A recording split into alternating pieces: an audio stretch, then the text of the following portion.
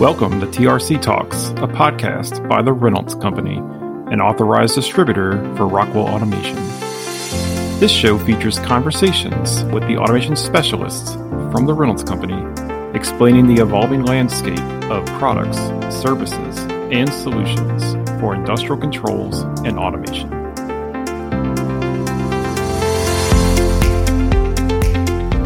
Welcome back to TRC Talks. This is Brad Freeman, and I'll be your host this week. Our episode today is the first in our series on asset management. So far, we've done a lot of technical deep dives where we've brought in subject matter experts to talk about specific technologies. In this series, we are transitioning into a more operational mindset. Instead of exploring what technology is available to you, we are exploring how to efficiently deploy, manage, and support automation technology. When we talk about asset management, we are looking at a group of business practices that helps you to use and manage your technology most effectively. This series will have two major focuses: making a plan and executing on that plan. To make a plan, we need accurate intel on the current state of your facility. In our first two episodes, we will look at two specific facility assessments that Rockwell can perform: the installed base evaluation this week and the network assessment next week. After that point, the rest of this series will focus on tools and programs that we offer to help address business goals, reducing costs, increasing uptime, budget stability. Each of these tools address various aspects of your business. One final note before we move into our discussion on the installed base evaluation: reach out to us. Using these tools we are discussing over the coming weeks to help customers address their business concerns is my job. It is what I'm here for. Check the show notes for contact info and let me and the rest of our team know how we can help. Thank you again for listening. Here is episode number 1 in our asset management series, the installed base evaluation.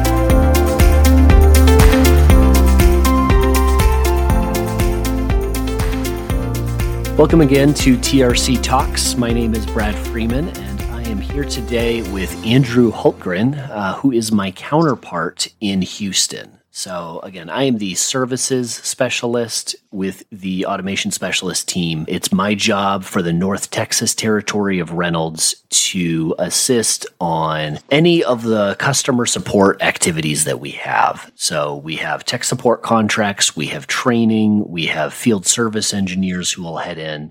And then we also have installed base evaluations, which is one of the things we'll be talking about today. Andrew covers out of the Houston area. We have very similar responsibilities, but I will give him a moment to introduce himself and give his history. How you guys doing? I'm Andrew Hultgren. I am the service specialist for APR 101, which would be Houston, Pasadena, and Beaumont. Like Brad was saying, basically we handle everything contracts related.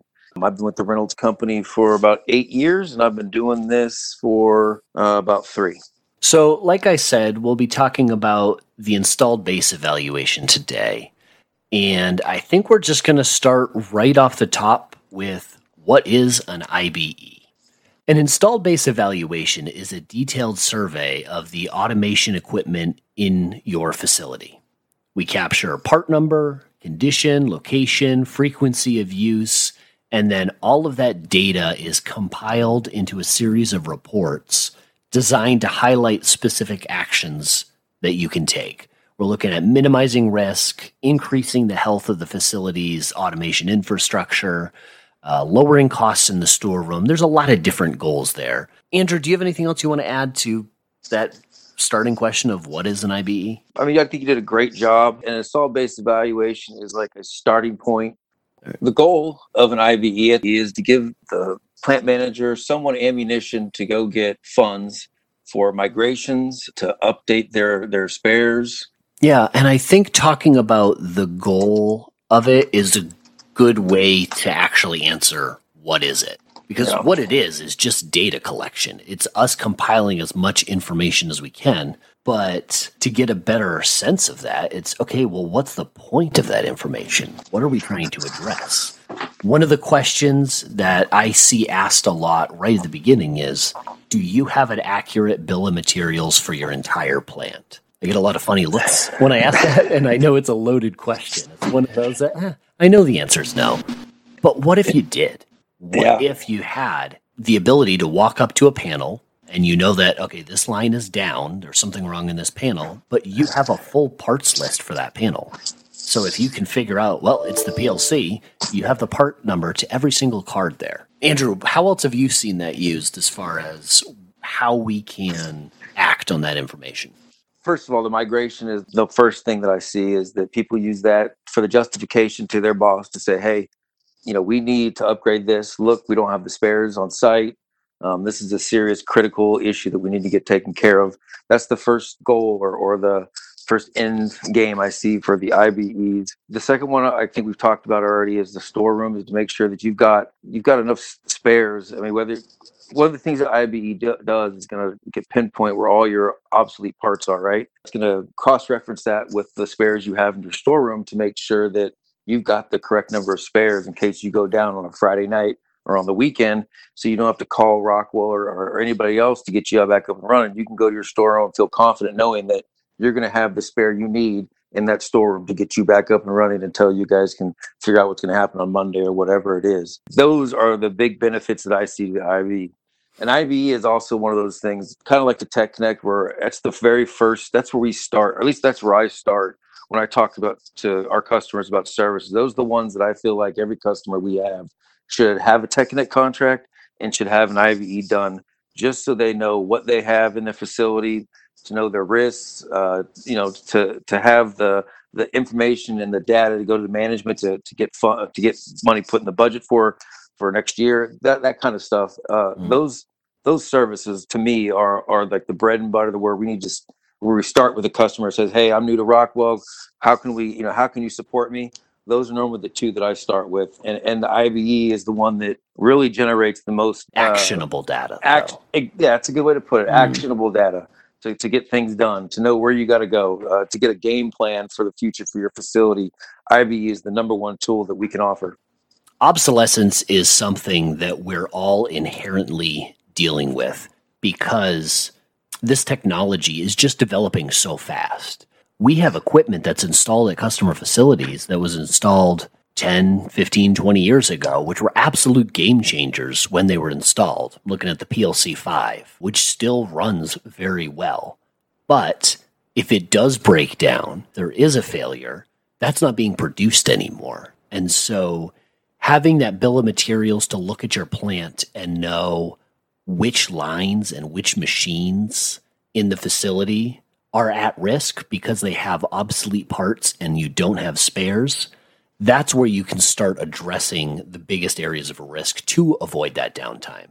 Because if then that is what you update and migrate in next year's capital budget, and you know that something with a line that runs on old expired drives, but you have 15 of those drives in your storeroom for spares, you can wait until 2023's capital budget. Give it a few years. You have the breathing room there.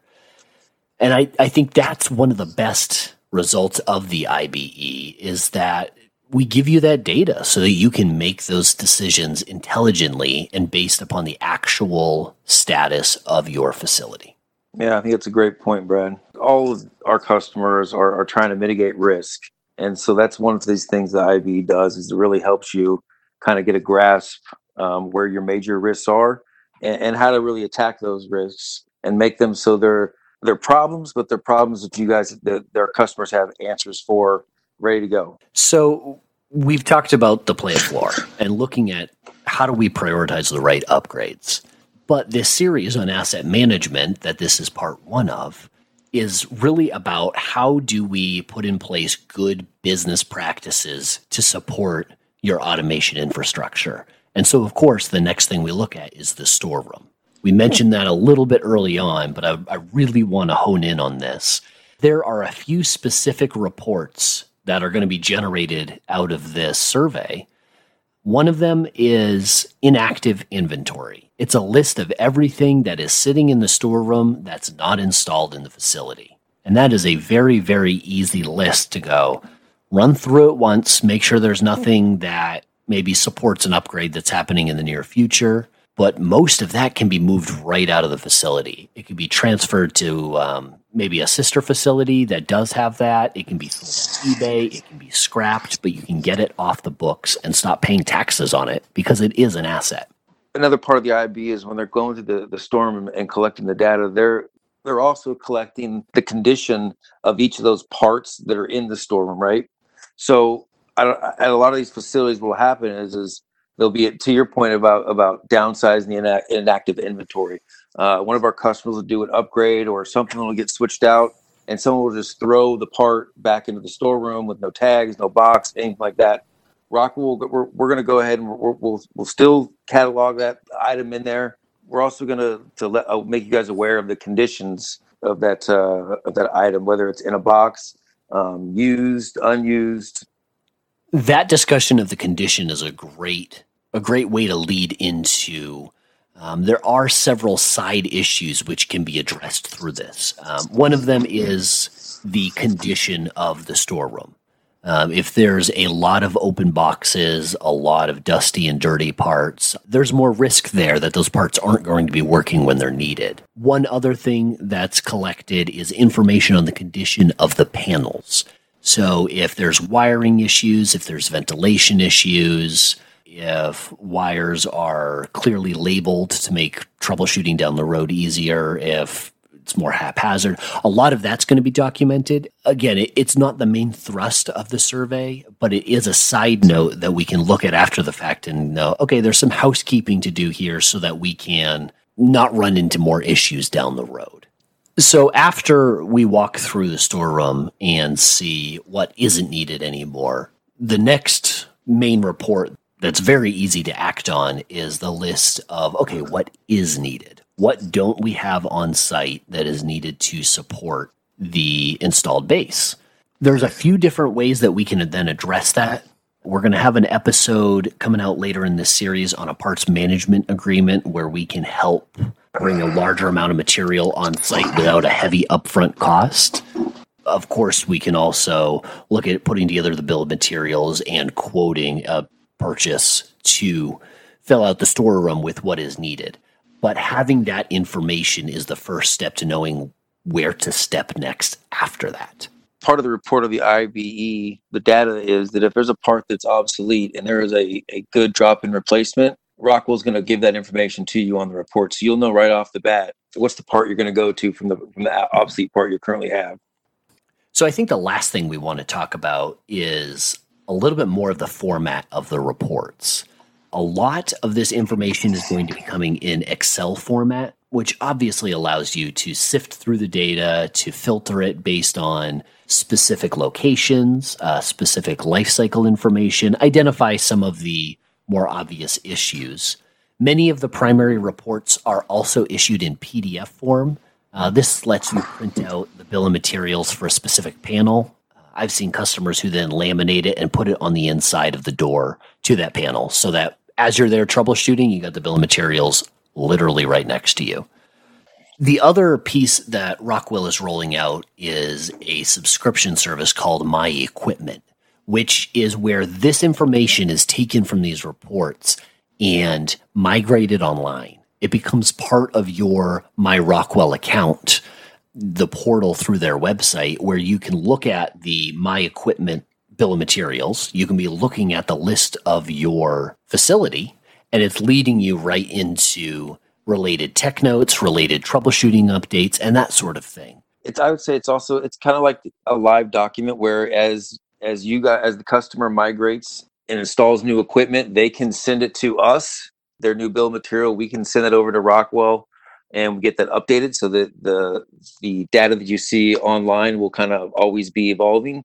But it'll also, as Rockwell also updates their obsolescence, they'll also update your report live too, as opposed to having to run a whole new IB report. You can just go on to your My Equipment portal and it'll just show you which items have been have migrated from over to active mature to mature, or from mature to obsolete, or whatever it is. That'll be a kind of a live, constantly evolving information data, basically. It exists as more of a living document at that point, where you're seeing the current life cycle status of your facility. You're able to keep the bill of materials up to date and manage it more effectively. So thanks again for listening to this first episode in our asset management series. Tune in next week for the network assessment. We're looking at the other half of how you get a good picture of what's going on in the facility. And I'll be talking to our network specialist, Brandon Singh, who was present for much of our industrial networking series. Andrew, thanks for coming, and have a great afternoon. Thank you, guys.